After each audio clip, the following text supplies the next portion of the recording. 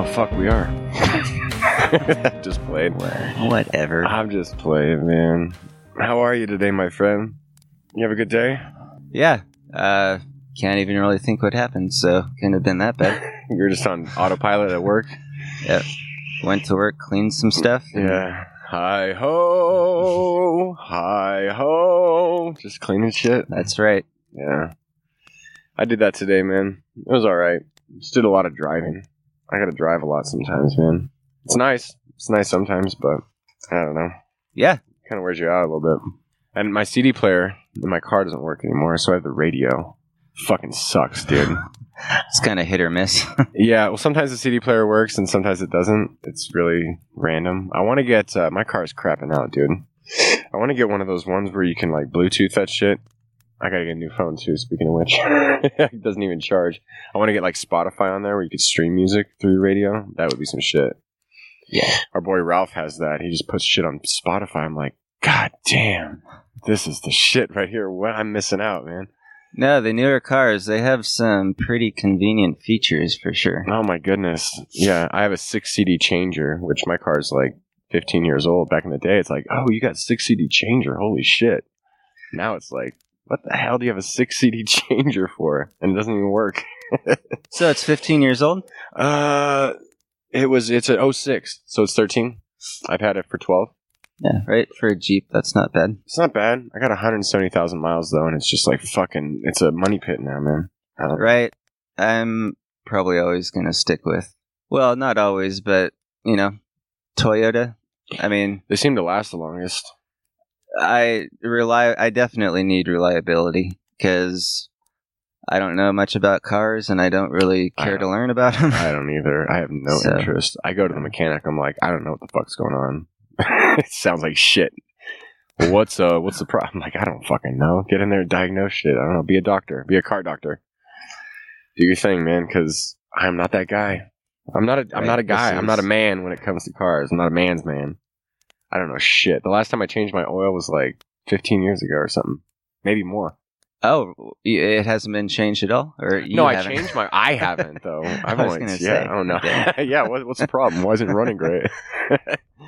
Oil lasts 50,000 miles, right? No, I get my oil changed, but I got to go to a man's man. I got to go do a dude with, like, oil all over him. I don't know what the fuck's going on. Right. I have my brother-in-law. Both brother-in-laws, actually. They both, yeah. They both know. Yeah, it's nice to know people. It's nice to have people who know shit. And you can be like, yo, what's up? I don't know anything. Yes. Yeah. I know how to podcast. I don't know how that's... I don't know how useful that is. Look at this truck. There's so much work going on up here in Paradise. There's so many frickin' trucks and tractors and... It can be annoying, but it's nice to see. I mean, you have to, you know, give yourself an extra 10 minutes when you go to work, even in Paradise. But, yeah. But stuff is getting cleaned up. They got a lot to clean up, though. Yeah. You can actually see some changes. Like they're cleaning shit up. I don't come up here enough to know. Mm-hmm. Right, like La Comida. It's your place. You love those burritos that give you the shits. It's definitely it's objectively bad food, but yeah, it's not great. But you know, it was a tradition. We went there after church every Sunday. They got it all cleaned up in there. That whole downtown area is fucked, though. Yeah. I mean, it's gnarly. I mean, it wasn't much of a downtown anyway, but yeah. But now it's quiet. That truck passed by. It's pretty up here when you're not focused on the rubble. Yeah, especially it was nice to see green pop up for springtime. Yeah, it's been a nice spring. Short, though. It's already starting to get hot as fuck. Yeah, it's almost hitting 90. Yeah. None of that global warming, though, right? Yeah. So let's see. What do we have today? We have some Canadian whiskey. Oh, Canada. We got some Pendleton. You got some Pendleton for us. But it says Hood River Distilleries. Hood River, that's in Oregon, right? Yeah. It says Pendleton, Oregon. Oh, nice. Yeah, home of one of the most respected rodeos in the country. We dedicate this whiskey to the men and women of the bronc riding sport and those who love them. So this is from Oregon, but it's a product of Canada. So I don't know what that means, but some blended Canadian whiskey. What are your thoughts on it? It's pretty decent, right? Decent, kind of heat, neither here nor there. I honestly didn't really notice anything. It's kind of forgettable. Yeah. It tastes like the most run-of-the-mill whiskey of all time. Maybe like a Tullamore Dew, like just it's not bad. I mean, considering that, it might be a little overpriced. You have to pay a pretty penny for it. I mean, it's right at the $25 mark, something like that. You can't get much cheaper than that unless you go with Bean. Yeah, or Black Velvet. Black Velvet. Oh, I don't even buy that shit, man. That's when all of our Patreon subscribers dry up and we're like, fuck. Today is brought to you by Black Velvet. It's probably not going to be a very good podcast. No, it's going to be a shitty podcast. And I blame the whiskey. But today we have Pendleton's, so it'll be an average podcast. It'll be a solid podcast. But sort of forgettable. No, hopefully not. But speaking of Patreon, man, we had our first on location. What do you think? We went to your spot, the Potato Patch Campground in the Lassen National Forest, and that was my first time being there. I've driven through, but it was chill, man. I loved it. The fucking... Dude, it's just plain beautiful. Oh, it's so beautiful. The Deer Creek, it wasn't a creek, though. It was a fucking river with all the rain we've had. I think it should have been upgraded, yeah. Yeah, it was so pretty, and you could hear it roaring in the background and all that. They got, I think it's granite rocks, and those huge-ass rocks, and just the rivers coming down. It was, it was blissful. But as we mentioned on the on-location episode, it wasn't the best spot because no one had been raking. The forest floor had some leaves on it, and I was just... You and I were both a little concerned that a forest fire was just going to start taking off because... No, I wouldn't have thought about it, but yeah, Trump makes a good point. Yeah, your boy. You know it. Yeah, he makes a good point. If we just start raking shit, that would be the solution to all of our problems. At least out west, yep. At least out west, where forest fires are pretty prevalent. But no, that was fun. So if you want those on-location episodes, you have to subscribe on patreon.com/thebonfiresessions. And for only $5 a month, you get a special bonus podcast. And I don't know what our next one is going to be, but I think in July or August, right about the time this episode's coming out, we're going to be up in, what is it, Gold Bluffs Beach? On the Northern California coast. Yeah. Between Eureka and Crescent City. That's the shit, though. If you ever get a chance to go up to Northern California, you want to go camping on the coast. Yeah. It's the most beautiful spot, dude. We went there 2 years ago. Now we're going to go back, and it's so pretty. And they have what's that hike we did? Like Fern Valley, Fern Gully? Is that no, that's the movie. Fern Gulch. Fern Gulch. Dude, it's it's like you're in an enchanted forest. There's redwoods and ferns everywhere, and it's like, oh my god, it's so pretty. I'm not sure if that's specifically where Return of the Jedi was filmed. Oh, did it? Maybe? Definitely in that type of redwood forest. Yeah, it reminds me of that. Yeah, I expected some Ewoks to come out and trap us in a net. Mm-hmm. No, that was pretty. Mm-hmm. That hike was pretty, and it's the beach is just... I mean, the only negative is the wind. I mean, it gets pretty gnarly up there on the North Coast and Oregon coast, but... If you get a spot that's set back a little bit, it's not quite as bad, right? No, we were out of the wind a little bit, but if you go down to the beach, I would say I haven't traveled too much, but the only other coast that is as pretty as Northern California and Oregon is Maine. You ever been out there? No. Oh my god. We did when Lindsay and I lived in Rhode Island, we drove up in the fall to, where the fuck was it? Bar Harbor, Maine. You can get like a lobster dinner. You don't like fish, but you can get a lobster dinner for like $20, dude. And then we drove down the coast, Highway 1. Think of Highway 1 in California. It's right along the coast. Okay. And we drove all the way back down through Boston and then down into back into Providence where we lived. Oh my god, the colors were so pretty. I would say it was the best coast ever. Oregon's my second favorite. A close second.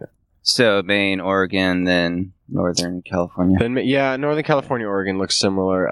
Right. You ever been to Big Sur down south of Santa Cruz, Monterey area? That's pretty too. I don't remember it if I have. It's really pretty. I would say it's not quite as striking as either Oregon or Maine, but both are pretty good. But yeah, that'll be our, I guess probably, we'll be doing that about the time this episode comes out in July. And if you want to subscribe, please do. But if you don't, here we are. Free shit once a week, hour and a half of whatever we're going to talk about. What are we going to talk about today? Well, you sent me a couple options. I think we decided on salvation, right? Yeah, it seems like a good one. We haven't talked about salvation yet on the show. And, salvation's a good one to talk about. It's very important in Christian circles where we came from. Definitely, it's evangelical circles, yeah. That's definitely... Yeah, but I think even out of that context, it's important. But I guess it depends on what do we mean when we talk about salvation. I mean, what does that even mean? I mean, in evangelical circles, it was like being saved from hell, being saved from eternal torment, and that was like the end-all, be-all. But for me, at least, and you can tell me if this is different for you, but I didn't feel any different. Like when I was, I gave my heart to Jesus, quote unquote, or I was going to church all the time, so I was, quote unquote, saved. But I didn't feel like there was any like practical change, or it didn't affect me practically in the here and now, in the moment. Well, it didn't for me because I grew up a Christian, and I was always... I don't remember, when I said the magic prayer. I think I did it before I could remember, if you want to say that. But, so there's no reason why my life would have changed. No, I guess that's probably true for me, too. As far back as I can remember, I was a Christian. I think I got baptized when I was 9. I think I was a Christian before that, whatever that meant. Well, right. I think I got baptized when I was 12, 13, like that. But I would have always considered myself saved before that. Sure. I don't... Yeah, no, I guess that's a good point. So there's nothing to compare it to. I mean, I felt like I was saved, but, then there were times when I wasn't quite sure. Like, yeah, my times of not feeling saved was probably more often than not. But I guess it's important to clarify, at least for me, like what that means. And when you look at like what the biblical understanding of salvation means, or at least like if you go to biblical Greek, I think it's sozo is the word that we get for salvation or saved.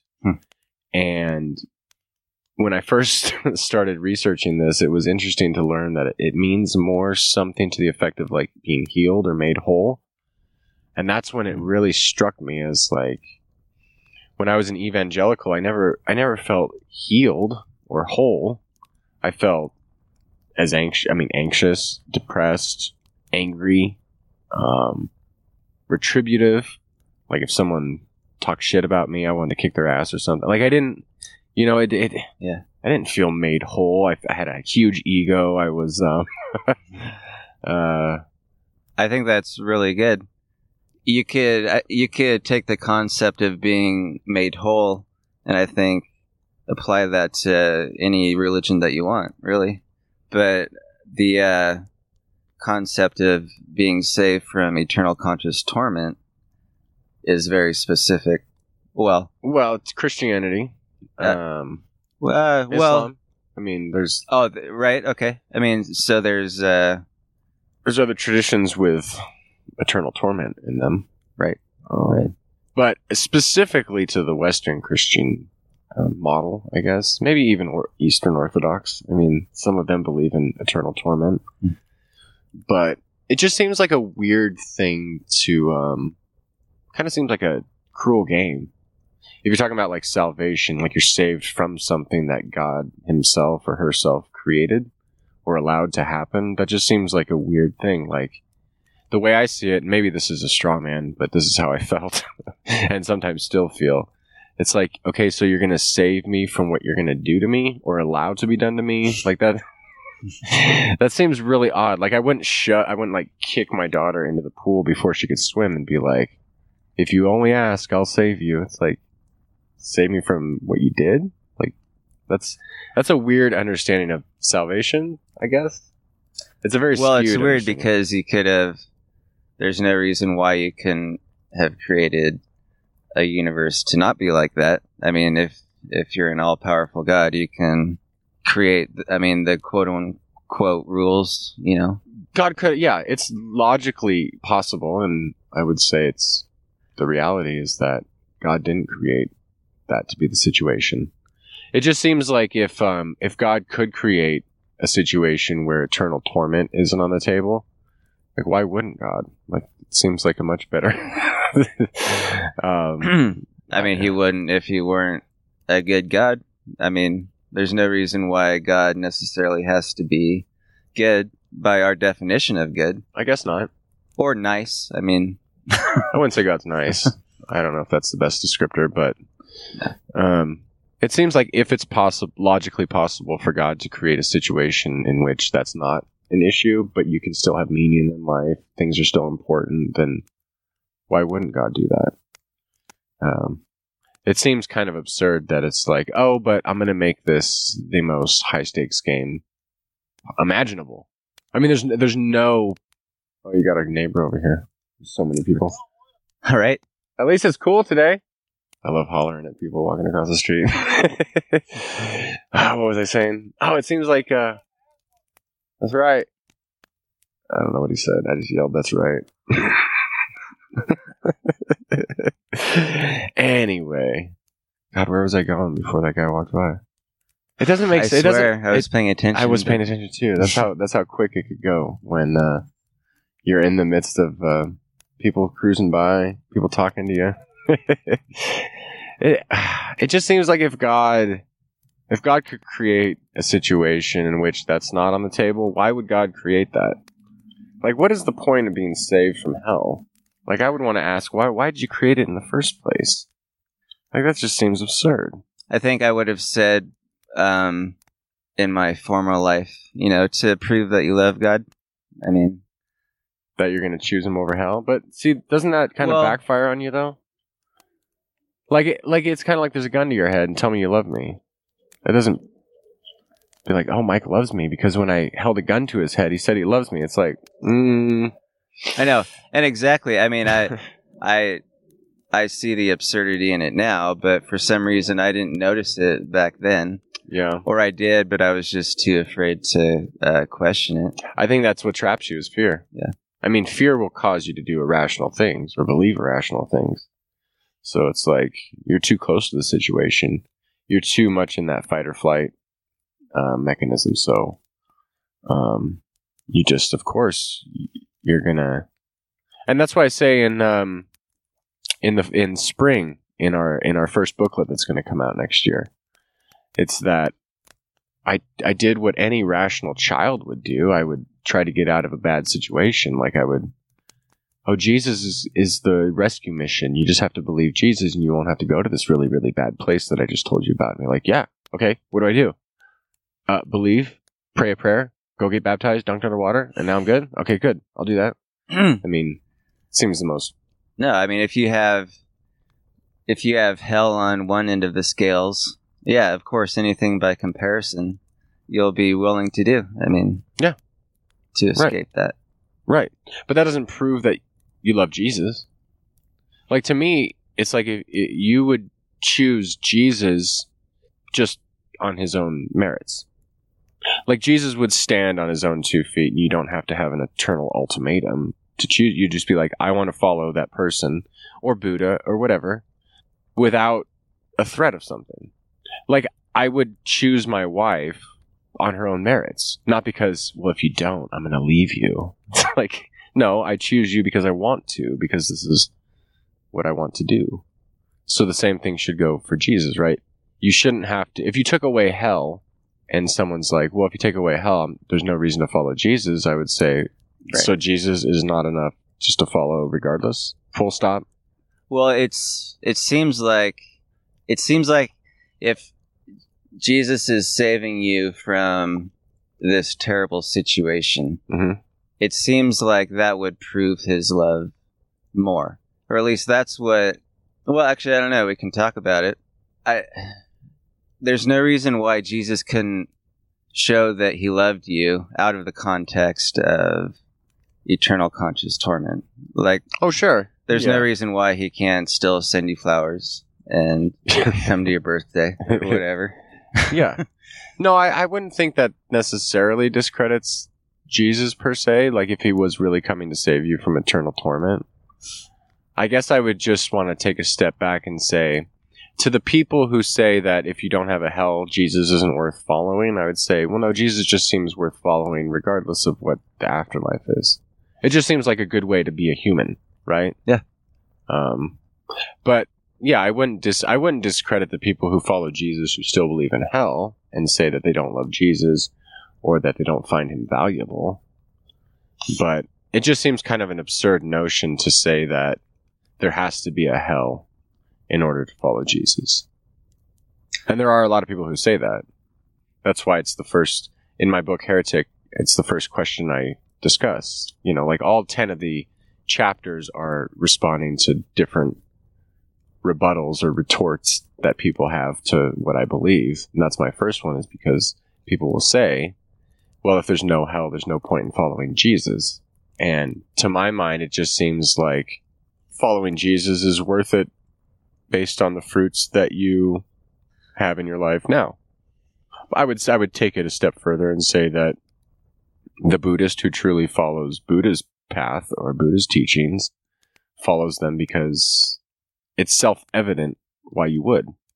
The fruit of your life is fruitful. Well, if you live your life by loving your neighbor as yourself, you'll see, of course, that's a good thing to do. Right. So that's why, to me, salvation, even in the Christian sense or in the Christian context, doesn't necessarily have to come after Jesus' death. Like, I think you can find salvation in what Jesus was teaching prior to his death.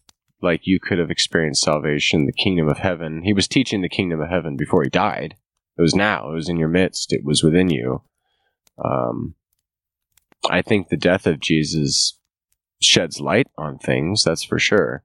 But I think salvation, or being made whole, you can experience being made whole or healed by following a figure like Jesus, even if there's no cross. You know what I mean?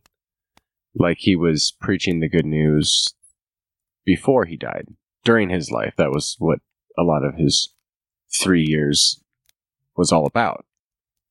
It was about other things and warning them of what's going to happen if they continue and what Rome's going to do to them and all that kind of stuff. But he was certainly teaching a way to live now that would bring salvation, healing to people now, regardless of his future death. It sounds kind of silly to say, but you can use, like, I'm thankful from being saved from just doing stupid stuff. I mean, basically, learning to love your neighbor as yourself, learning how to love your wife, your friend. You know, a lot of the times you just do stupid stuff in relationships. And well, I think that goes back to like your ego or your selfish nature, like your false I. But I think that's what a lot of Jesus was preaching against. But I think maybe even more so in Buddhism. I think that's more of an emphasis in Buddhism, like getting rid of the ego, getting rid of the, the non-self, the false I, the false... maybe it's more practical in Buddhism because Jesus had a very specific socioeconomic and political context that maybe Buddhism, it certainly has that to some degree, but I think Jesus's life was much more very Second Temple Jewish, occupied Roman territory. Like, it was very specific to that time and place, but also transcended that time and place. But maybe you're right when you say that Buddhism is more practical in the day-to-day now. I mean, I don't know if I agree or disagree, but I certainly see the merit in that. It seems like meditation is a very practical way of shutting down your thoughts. I mean, but practically speaking, if you're not thinking about anything, there's no ego in that present moment. Yeah, that's what you do realize that. It's hard to realize that, though. Because even when you're in that present moment meditating, your ego starts to take over. Right. I mean, it starts... But I would say ever so briefly, you kill the ego. Yeah. That's why all the practice.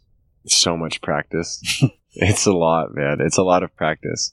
I think Jesus was a lot of practice, too. I think he was practicing a lot more than we practice. There's all these passages of, like... I just got to assume. Jesus, like, going off to pray by himself, or going into the wilderness, or going into the woods and being alone. And there's a lot of those passages that we kind of gloss over, but then you realize, like, how practical it would have been for him in that context. Like, how do I get alone with the universe, God, the cosmos, the Father, to really just sit and meditate? And I don't know what Jesus was doing out in the desert, but I imagine a lot of sitting and quote unquote listening. I would like to think he was, counting his breaths in and out. He might have been till 10. Do you think he went to the East in the so-called like silent years or whatever? I honestly have no idea. I don't either. I don't think there's a lot of not a lot of evidence for that. I think it's fun to speculate, but I think Jamal, and if Jamal, I love you, but if I'm misquoting you, forgive me. I think Jamal might believe that he went to the East, but I would be more inclined to. Hi, Sperry. How are you? Say hi. You guys are starting at like 7:30. No, we're starting a little early. Love you. Sperry Machuga, ladies and gentlemen. Go Sharks, right? Yes. Game 3. God, hopefully by the time this comes out, the Sharks will have won the Stanley Cup. That would be awesome. And wait, Rally pal, like, I've been waiting forever for it. like what, 1983? Yeah, my first game was 92. I think. I think it came out in 93. Did they come out? So my first game was 94. Okay. Yeah. Yeah. It's been a long ride. I've experienced no salvation from the Sharks. So, man, second interruption. Now I lost my train of thought again. Move on to talking about something else. Should we talk about Trump? No. No. It's interesting how I think we've gotten so far removed from what salvation would have meant at the start of like Christianity or during Jesus' life or salvation to a Jew. Like we've just made it so I don't know. Well, I don't think it wasn't so much about the next life back then, was it? They didn't really give a shit about that. Some Jews believed in the afterlife. I mean, when Jesus was talking about the kingdom of heaven, he wasn't necessarily talking about what happened after you died. No, I think it could have had maybe some double layers of meaning, but I think for the most part, it was about now and present, and even in Judaism at large, like we've said before, you can't say the Jews believed, or this is what they believed in Jesus' day, but it was certainly a much different focus than what our focus is now. And we've gotten to a place where we've put everything we say about Jesus into the afterlife. Heaven, hell, the kingdom of God, salvation, atonement, all these things that we say about Jesus and theology. We've almost just put everything to the afterlife. And I guess a big part of like my last couple of years in like thinking about Jesus and talking about Jesus is more like, how does Jesus affect me now? Like, I'm not so worried about the afterlife. I certainly believe all will be well, and I'm a universalist of sorts, whatever that means. I'm not that concerned of how it works out, even though I have my ideas, but it's more of like, well, if Jesus was a human being, or the true human being, Son of Man, which is what he would call himself, that was his favorite designation, like how would that affect me today, tomorrow, when I go home, talk to my wife, talk to my kid, raising my kids, meeting the homeless person on a Tuesday, you know, like all these really practical things. We've made it so impractical, just putting everything after we take our last breath. What happens now? It's like, well, everything else becomes moot, right? It's whether you're saved or not, whether you prayed the prayer, whether you gave your heart to the Lord. I'm much more concerned with the day to day. And the afterlife will work itself out. And I trust that God is good and all will be well, so we're good. So how can I live now? That's funny. I was thinking about it the other day. It was kind of disconcerting, but I realized how little I actually thought about Jesus. You don't think about him very often? Sorry, Jesus. Only I'll pray a in prayer the for negative way, I guess. Oh, how so? The way that he's been spun by yeah. place I attend. Yeah. I think he'll forgive you for that and be like, yo, Mike, you know that shit wasn't true, right? But seriously, are we meant to think about the person of Jesus throughout our day? I mean, is he supposed to be an object of thought, or? No, I don't think we're supposed to create an idol out of Jesus. I think Jesus would be more concerned in how, not that you're thinking about him, but how you're treating your fellow human, how you're living your life. Whether you're actually living, whether you're present, whether you're giving, whether you're empathetic and compassionate to people.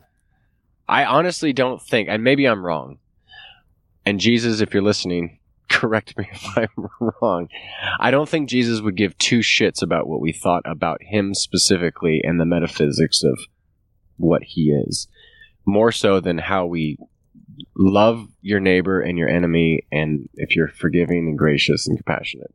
I think at the end of the day, Jesus would be like, all right, you didn't get the metaphysics right, and you didn't give a shit about it, but you were loving and caring and not selfish, and you're good. Come, let's go have a drink and talk about shit.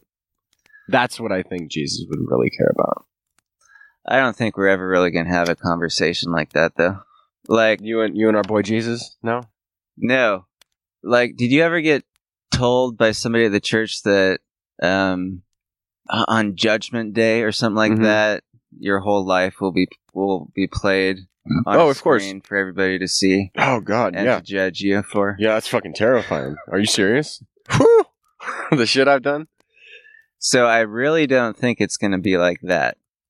No, I don't think it. And I don't even think there will ever be a conversation. Like, I think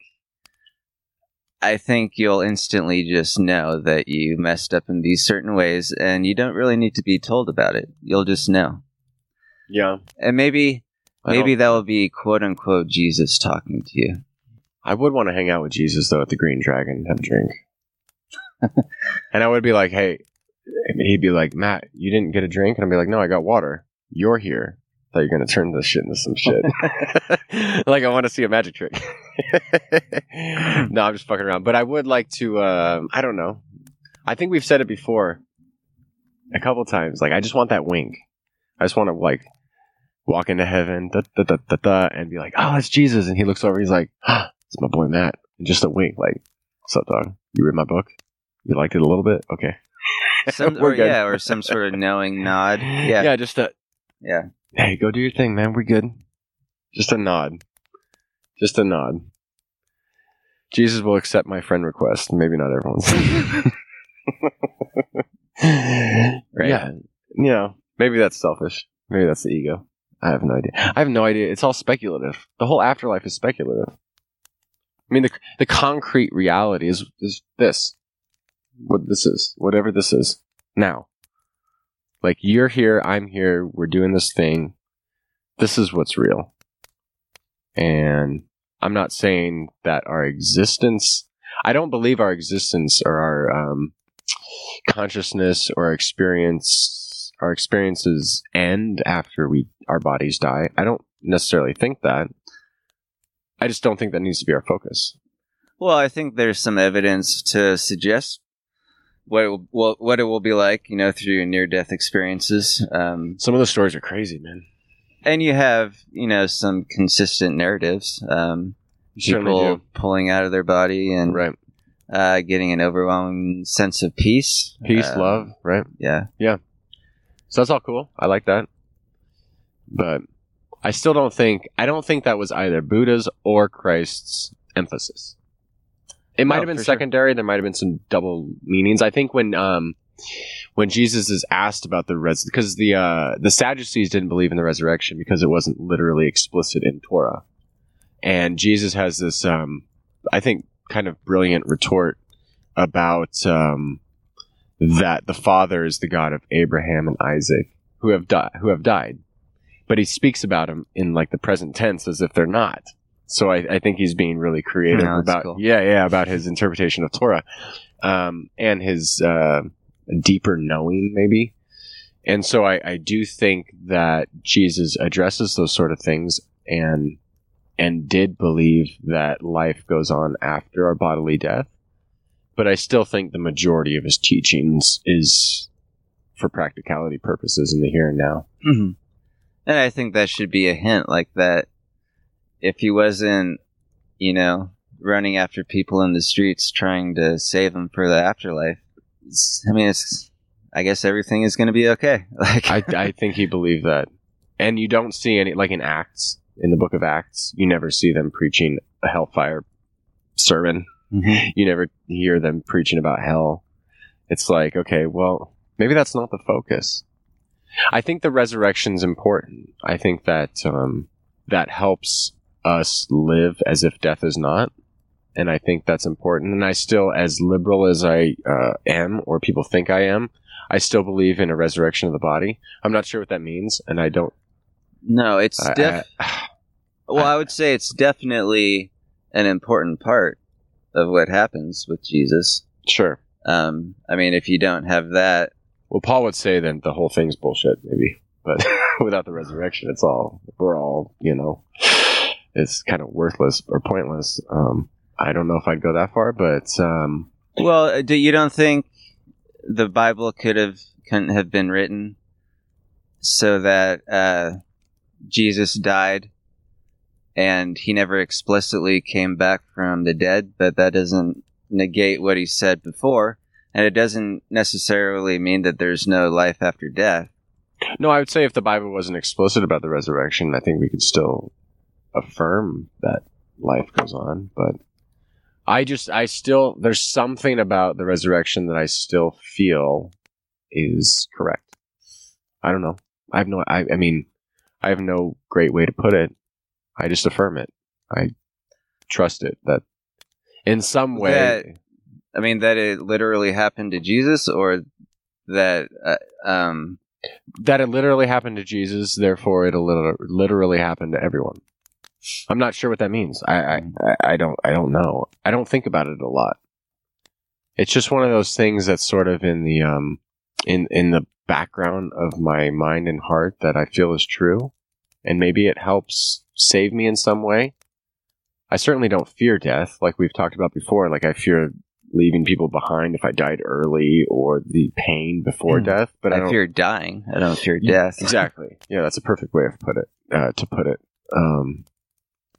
But even without that, I would still say there's value in what Jesus taught.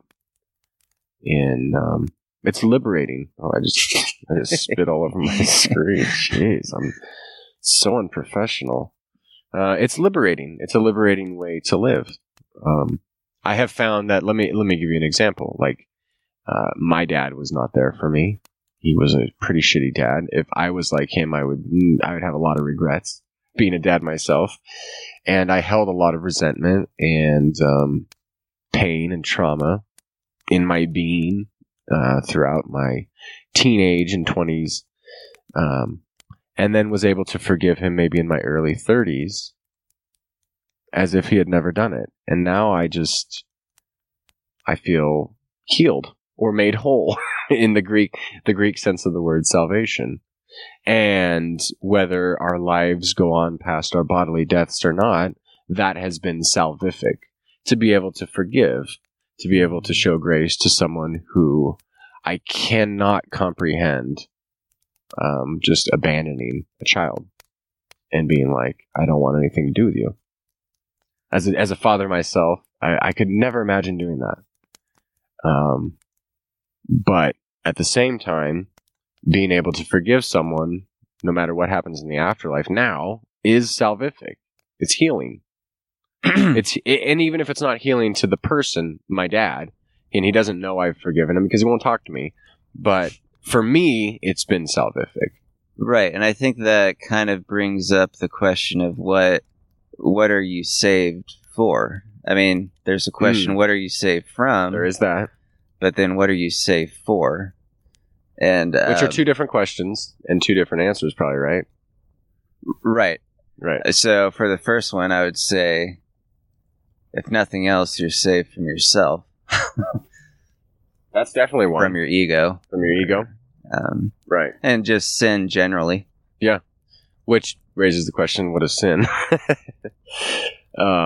Well, I like the answer from our book, from our first book. Right. Sin is anything that keeps you at odds with whatever relationship that you're in. Yeah.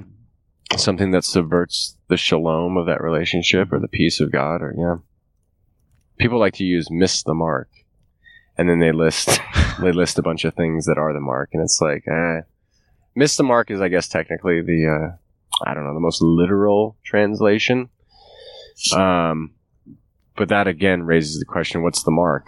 And it's to me, it's not a bunch of do's and do nots or holiness codes. It's more of, you're missing the mark of what it means to live in a loving relationship with others. And you're probably missing the mark if you're using the language of missing the mark. Yeah, that'd be an interesting one to explore.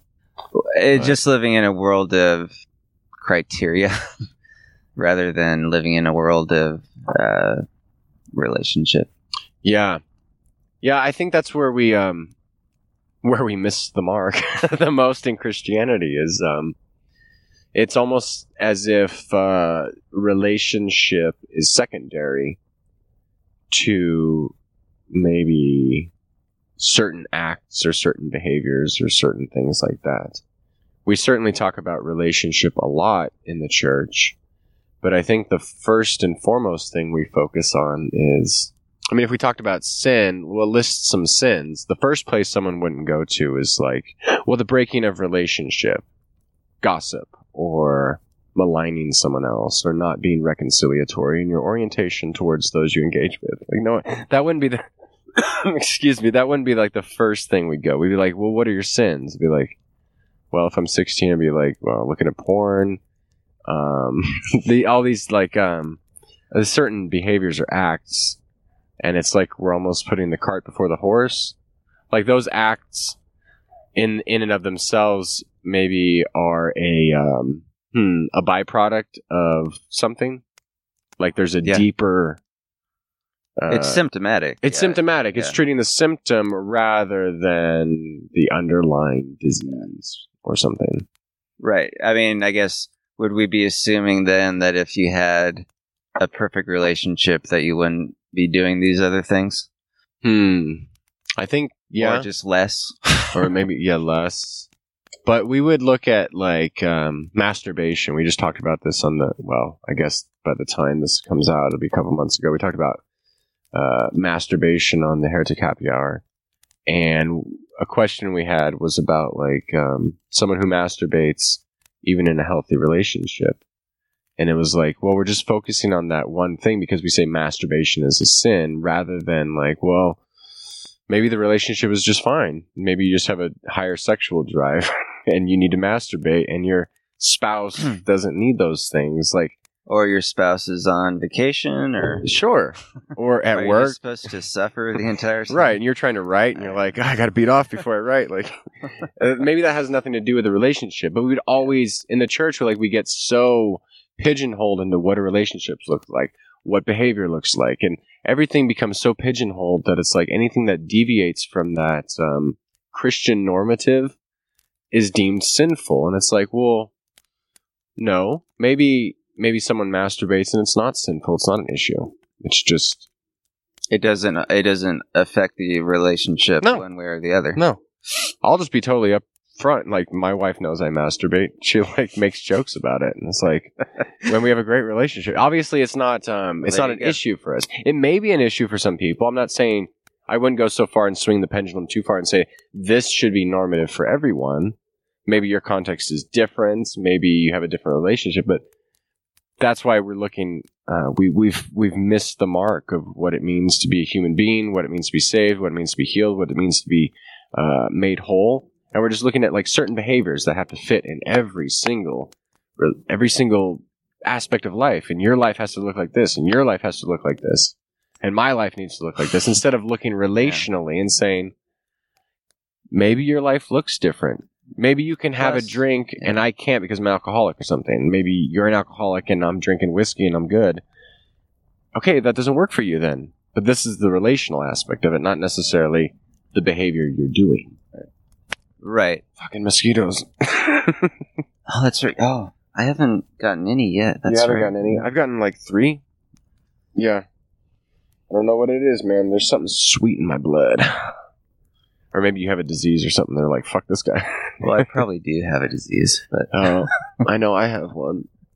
Oh, well, sorry. I know I do have one. Yeah, you do. But beyond that one, I'm not sure. Yeah, who knows? That's funny that we both have a GI disease. I think that adds to the, I don't know if it's coincidence that we're best friends or if it's divine providence. But we seem to have, we're very different in some ways.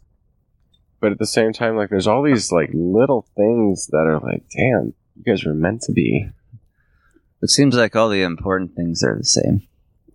Oh, for sure. Yeah. The rest is just ego. It's just personality type. Our personalities certainly can mesh together, but they're not the same. I would say they work well together. They work well together. But not, I don't think in every context. I don't think they would work well in every context. But, But I mean, I don't think my relationship with my wife works in every context. I wouldn't have a podcast with her, that's for certain. No offense to her, but it's just a different relationship. No, if every relationship looked the same, I mean, why have more than one relationship? I don't. Yeah. Well, you don't have more than one relationship. It's all the same. It's all the same. But man, is there any salvation understandings of salvation in Buddhism? Do they speak in those sort of terms? I mean, I don't know how, the word salvation would be translated, but only in the sense that you're not in nirvana and then you are in nirvana. I mean, you're saved from not being in nirvana. Well, then, yeah. But there's no concept of eternal conscious torment that I've ever seen. Like, you don't get saved from anything like that. Yeah. So then it comes down to practice. Then, I mean, it's a practice of becoming more saved. Would that be accurate? Like, if the more you meditate, the more you practice, the more. Well, I think the litmus test is how often you're fully engaged in the present moment. So then it is about becoming more enlightened, becoming more right. And I think a byproduct of that is obviously losing your anxiety, depression. I don't know. There's still maybe not in this life. There's still biologic responses that seem almost inescapable. But I'm no expert in that way, so I don't really know. No, I'm certainly no expert. I don't. It seems, I would like to think that when some sort of divine understanding is conferred upon you, that would affect your body in some kind of way. Right. But it's almost like, how long does it last? Or do some people have more of certainly people have a biologic response that is much different than other people's biological response. Like someone could have clinical depression that it's going to take, certainly going to take a lot more work to not have that than someone who doesn't. And maybe just the cure hasn't been found yet. Like maybe psychedelics are a cure. The initial studies seem to suggest that something like psilocybin, magic mushrooms, LSD, things like that can work in the clinical setting. And they're actually, I think Oregon might be the first state to decriminalize psilocybin. And I believe... Nice. Good job. Yeah, good job, Oregon. Bravo. Whoever the guy was that created the 12 Steps program for Alcoholics Anonymous initially wanted to use LSD as one of the steps because in a clinical setting, in the right setting, it can have a positive impact on people who do have... You got a mosquito right on your neck. Get it down low. Oh, you scared it off. It does have a positive effect on someone with clinical depression or PTSD, things like that. I think in the next 3 to 5 years, we're going to see a big push toward psychedelics used in very specific clinical settings, which is exciting. I think it's beyond ridiculous to criminalize people using plants. It just seems... from what I've heard, it's nothing... Psychedelics are nothing to take lightly. Certainly not. I can speak from experience. Do not take them lightly. There's a reason why they're like related to a spiritual journey or something like that. Oh yeah. You listen to like Joe Rogan talk about doing like ayahuasca or DMT. It's like, holy shit, do not take this lightly. However, in the right context, it certainly seems like a substance that brings healing, brings salvation to people. Some of the anecdotes, I've listened to like NPR, and I've been following Amber Lyon for a long time. I actually wrote, the first thing I ever got published was on Amber Lyon's website, reset.me. And she was a CNN award-winning journalist. And she exposed something that we were doing in what was the country?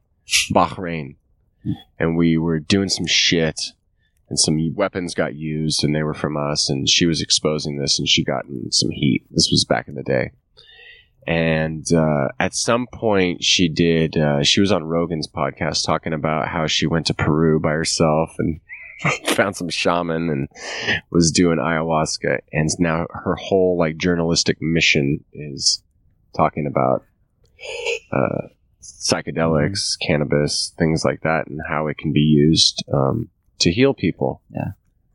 And that was the first article I ever got published, was something I wrote on my story about how using cannabis helped me with my autoimmune disease. And yeah, Alan Watts, my hero, he wrote an entire book on the joys of psychedelics. Yeah.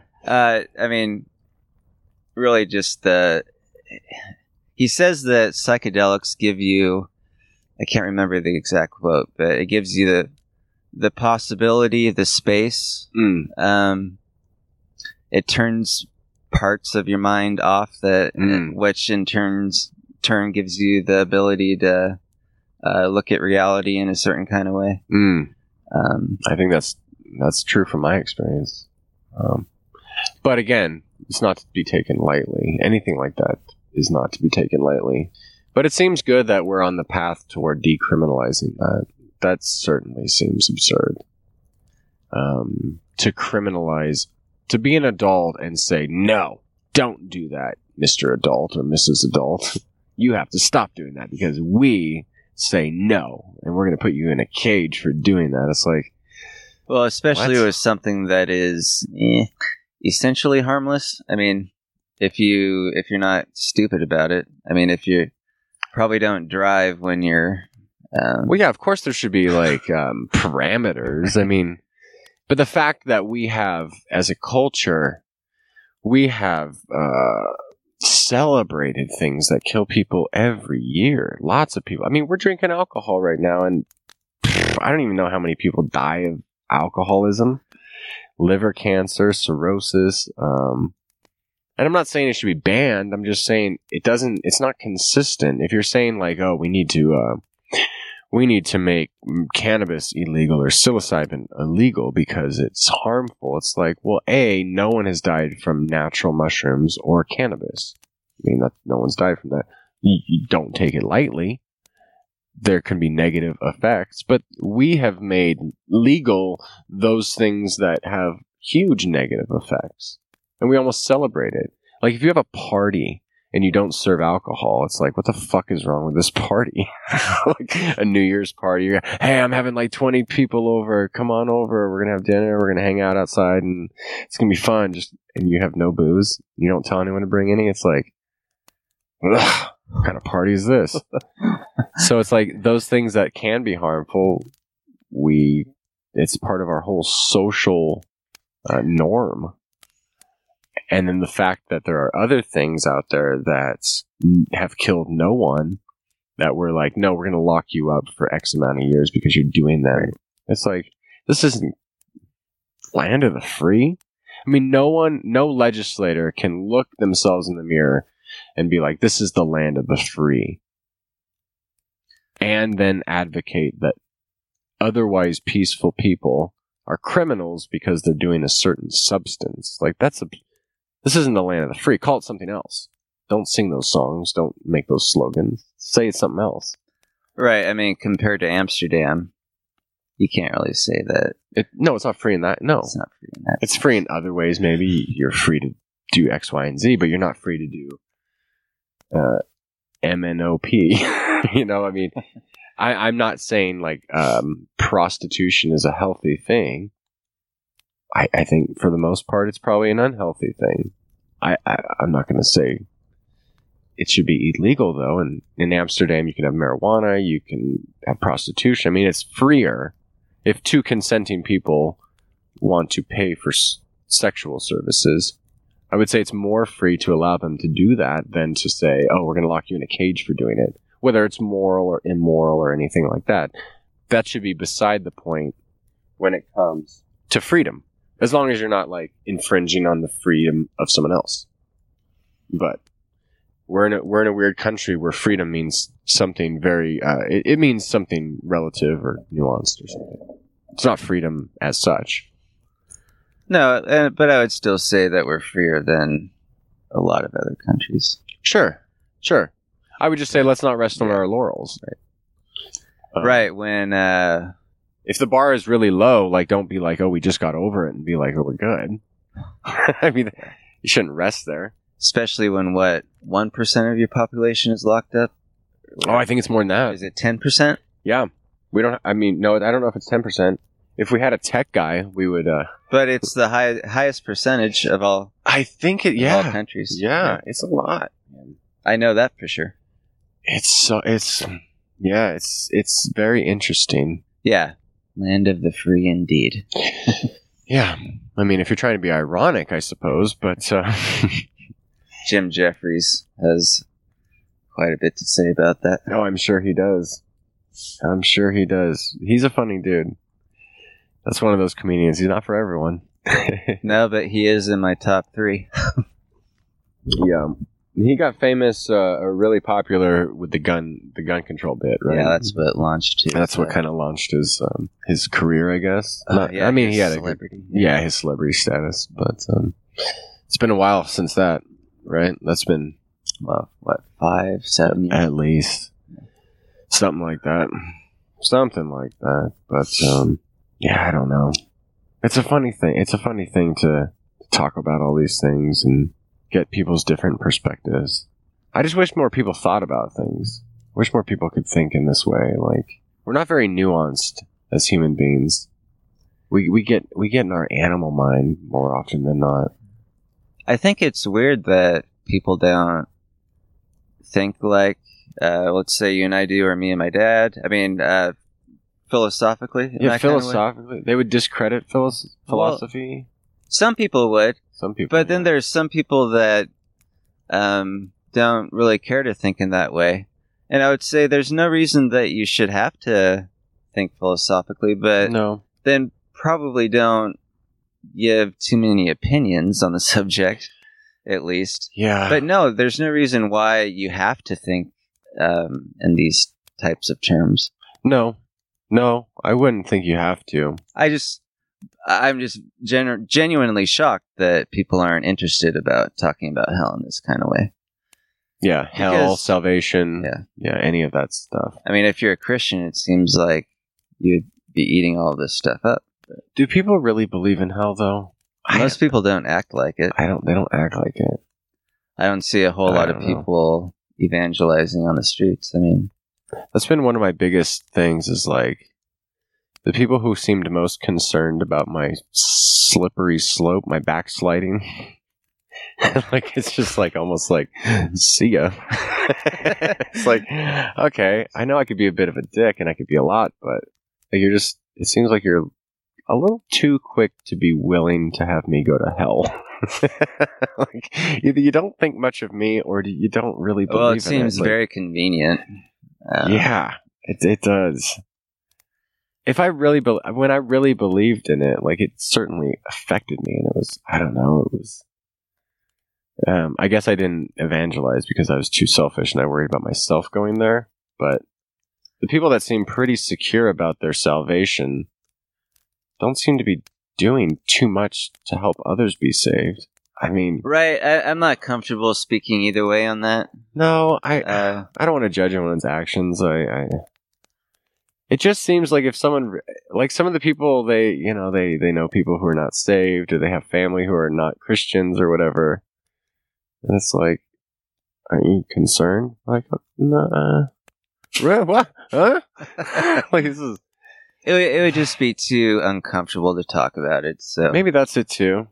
Maybe it's eating them up inside, and they put on a brave face. Well, actually, I mean, I was saying that sarcastically because if you honestly believe that somebody was going to hell, I mean, who cares how uncomfortable it is? Like, you should get over that. This is hell we're talking. It's a big deal. That's what I was led to believe. Maybe hell isn't that bad. Maybe it isn't. It's where all the good rock and roll bands will be. At least there'll be some good music down there. I don't see a ton of great music up in heaven, but maybe that chalk that up to my personal tastes. But all the cool people seem in hell. Like, if you believe in hell, that's probably gonna. Do you think anyone listening to the show believes in hell? It's going to be a pretty small percentage.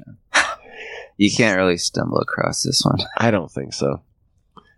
I don't know if not everyone's going to be a universalist, but most of the people, all the people even that I engage with on Facebook or who read me, listen to the podcasts and all that stuff, like sometimes they'll say something like, well, I'm not a universalist, but I'm hopeful, or I'm sympathetic to that idea. I think most people, at least, they're not going to be like, you're a heretic, you need to vote. And they're not going to be one of those people, you know? So even if someone's not a universalist, or they're not going to be offended by universalism as such, you know?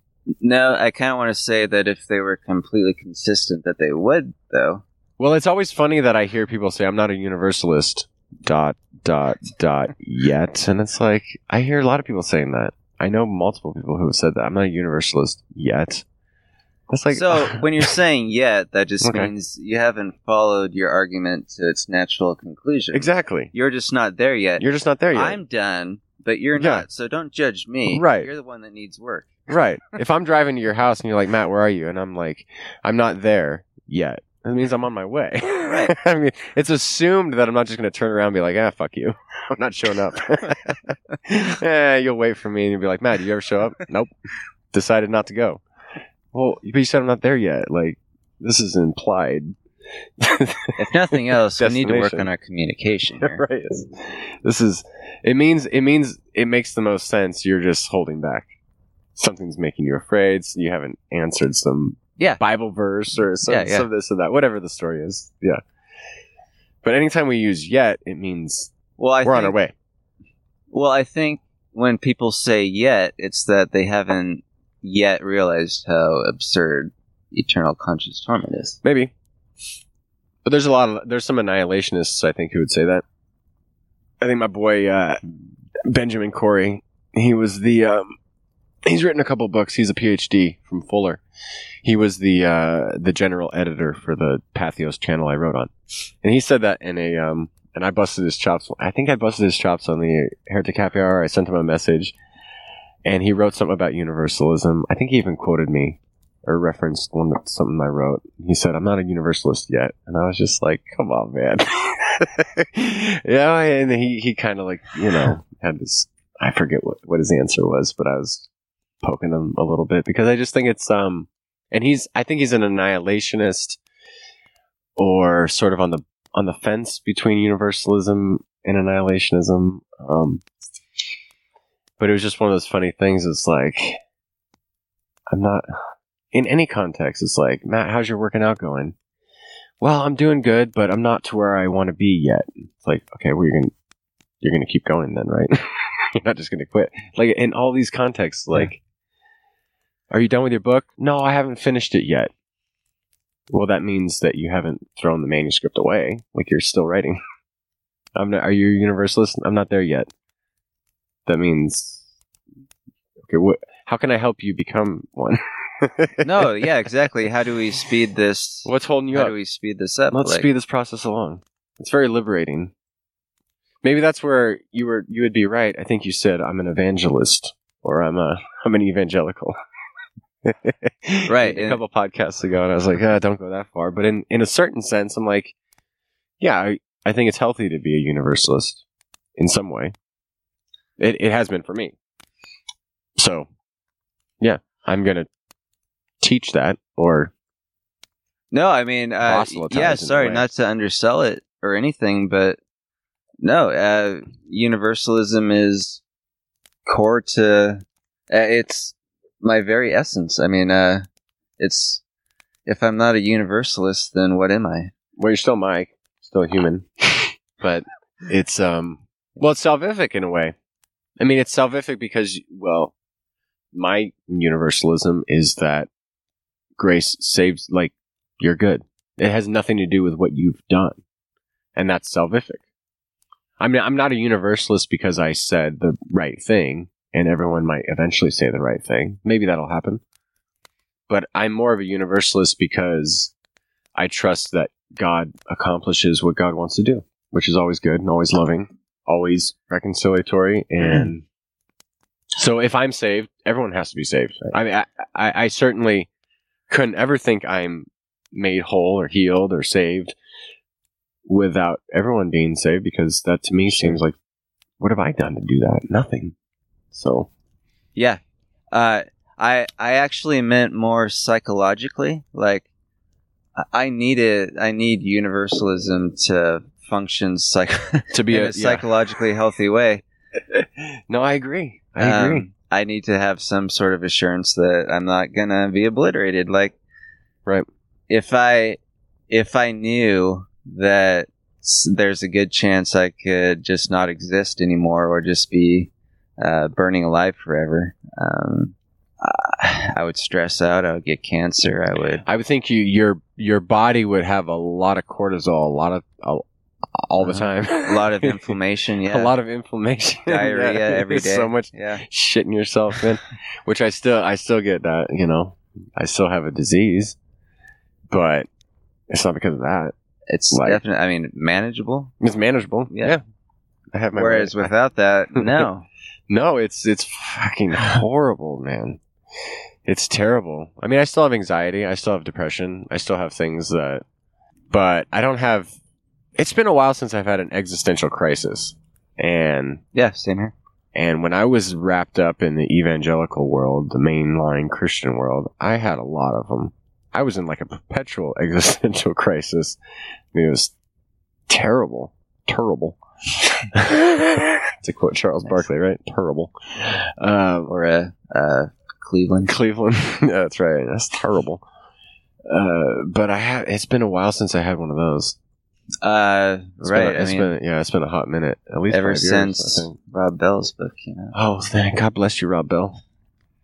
The wolf in sheep's clothing himself. No, seriously, thank you. Yeah, I doubt he's listening. I still want to get him on the Heretic Happy Hour. We haven't gotten him yet. But have you tried? I think Keith might have reached out to his people. Yeah, I mean, he has people. Maybe we're close. I don't know. Maybe when you get to 100 episodes. Maybe. We're almost at 50. I can't believe that's been going around since 2017. It's been almost 2 years. But it's every 2 weeks? I mean, it seems to be going pretty quick. But yeah. It's fun. That's a fun show. I'm surprised at how it blew up. Like, I can't believe how many downloads we've had. Shit. It's like 120,000 now. It's crazy. Well, not to blow smoke up your ass, but I'm not surprised. I love it. Yeah, it's pretty good. It's one of those things, man. Sometimes you just stumble upon things that people happen to like. It's one of those things about being a creator, man, of content.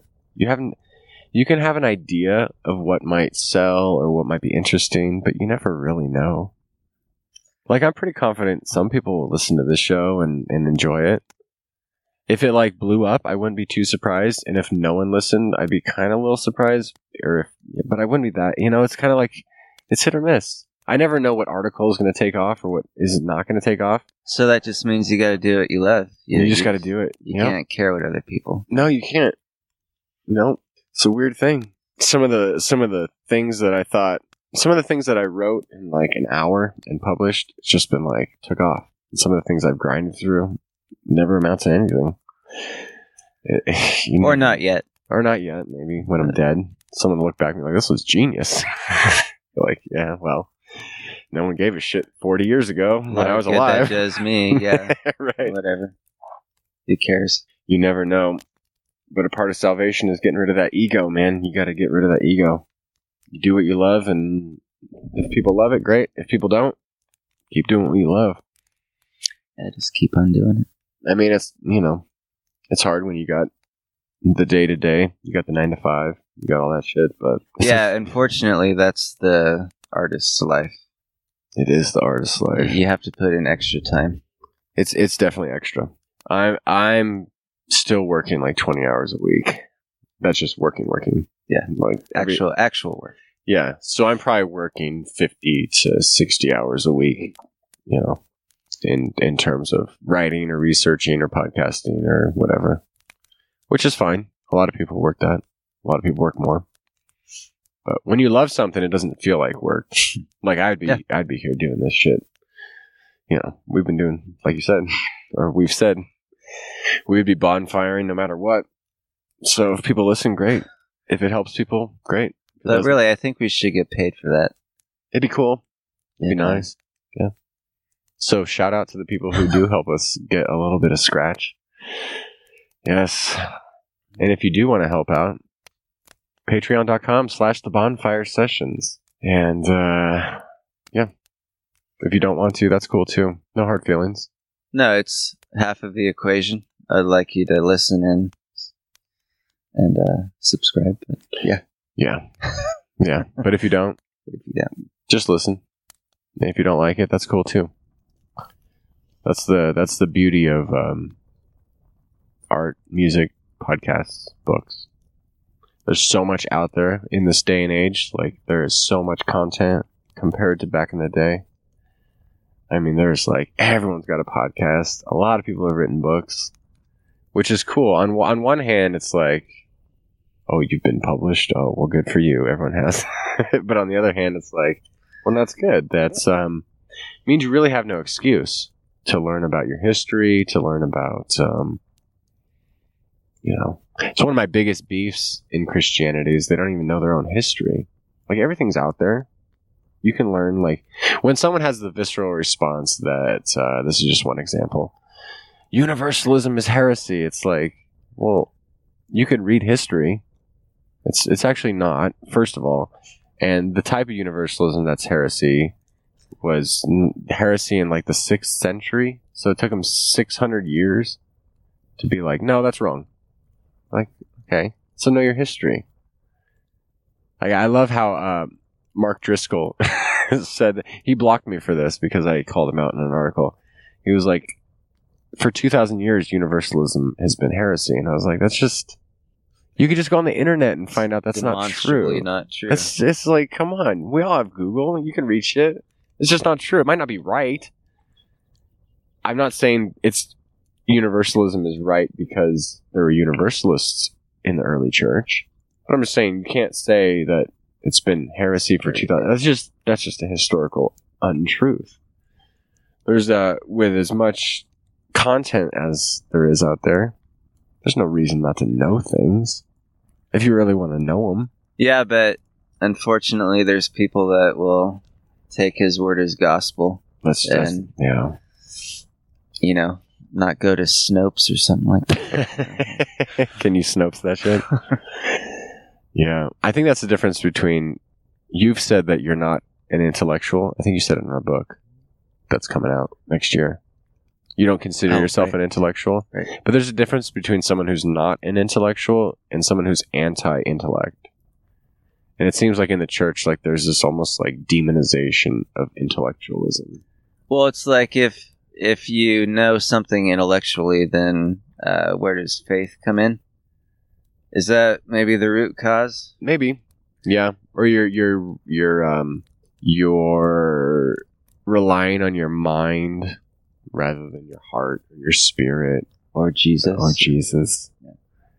And it's like, no, I think Jesus was way more. Jesus was probably pretty smart. I think pretty smart. I think he knew his scriptures and he knew them well enough to be creative when he approached them. Yeah.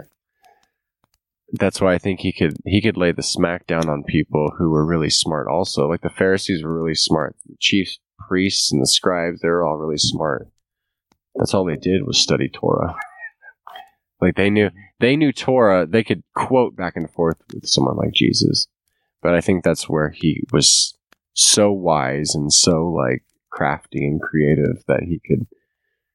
It wasn't that he was anti-intellectual. I just think it was intellectualism and then something else too. So it's not, you don't have to be an intellectual, no. But you shouldn't shit on intellectualism. No, I mean, being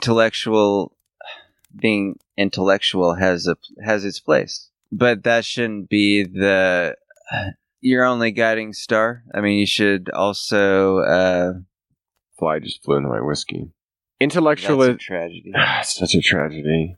Intellectualism is not like juxtaposed against other things, experience, or it shouldn't be the only thing that informs your decisions. But that doesn't mean you should reject it out and out. Right. A lot of people have a hard time with that. They have a hard time with that. I think a lot of people would call me like a really smart dude and then be like, well, I disagree with you. And it's like, okay, that's cool.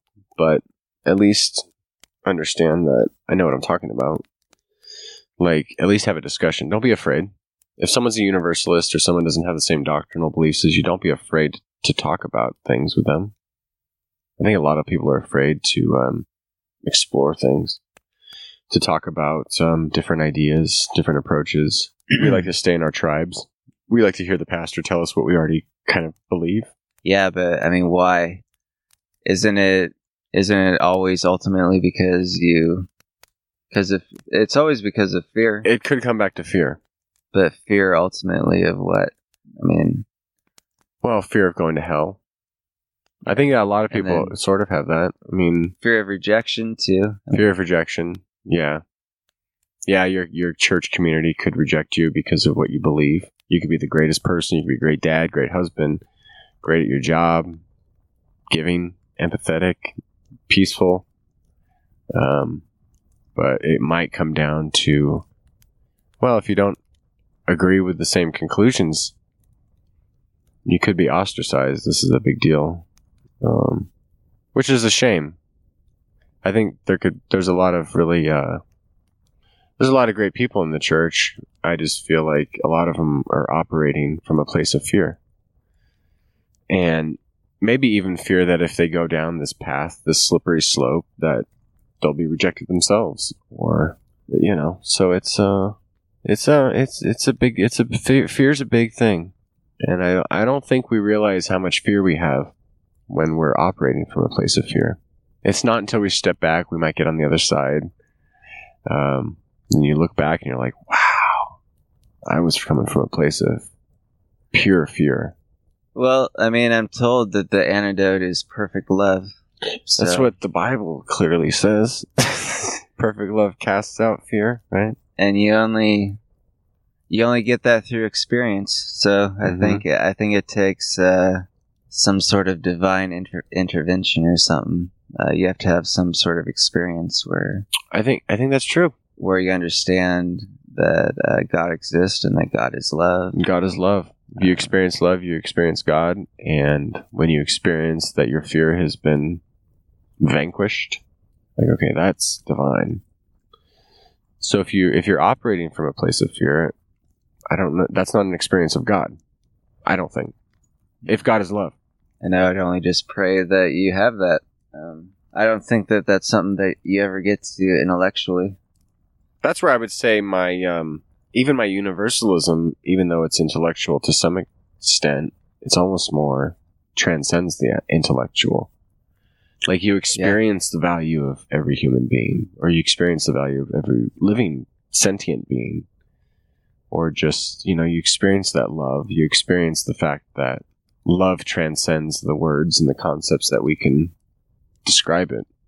The concepts and the doctrines could explain what we say is universalism, but my experience of life it's more of a personal knowledge that I have that you can't explain to someone very eloquently, I don't think. But maybe that's the limitation of linguistics or concepts. Right. Words, and ultimately, doctrines. you're not ever gonna. The point is not to experience life, through an argument, no words. It's always, as the Buddhists say, to experience life non-conceptually, just to experience a moment without labeling whether it's good or bad. That's our default, though. This is good, this is bad. That's the default. Right? And isn't it interesting that, the first part of Genesis, the fall of man was when we decided to eat from the knowledge of the fruit of good and evil. To know the concept of good and evil. Yeah. Yeah. It's pretty profound. I think that might be it right there. Yeah. That's pretty profound. That's why, so you would say the Bible's inspired. I would, but there you have it. Alongside others. Yeah. It doesn't mean other scriptures aren't. Yeah. Yeah. I just wouldn't take it as far as some people do, but maybe that's a different episode. Yeah. I'm ready to call it a night. Yeah. I'm ready to chill. Yeah, let's relax. Maybe sip on a little more of this whiskey and check the score in the Sharks game, and hopefully my heart isn't being broken as we speak. Fingers crossed. Fingers crossed. Come on, you Sharks, I swear. And yes, thank you for listening. Thank you for supporting us. For those who support us on Patreon, thank you. If you want to support us and keep the show going, and also get your hands on location episodes like Potato Patch and upcoming Gold Bluff Beach, right? And many others. We've got plans for many others. Make sure you subscribe on there. And one other thing we're doing for $10 subscribers is we're writing a book, as we've said, and you'll have early access to that. We'll drop a PDF in there so you can get that for free. So thank you. And as always, go about the world being kind to one another and not being a penis. Yeah, just don't be mean. Don't be mean. Yeah. Be kind to one another. You don't know what other people are going through and the shit that they're dealing with. So, yeah. Amen. Don't be a dick. Peace and love. We'll see you next time. Nighty night.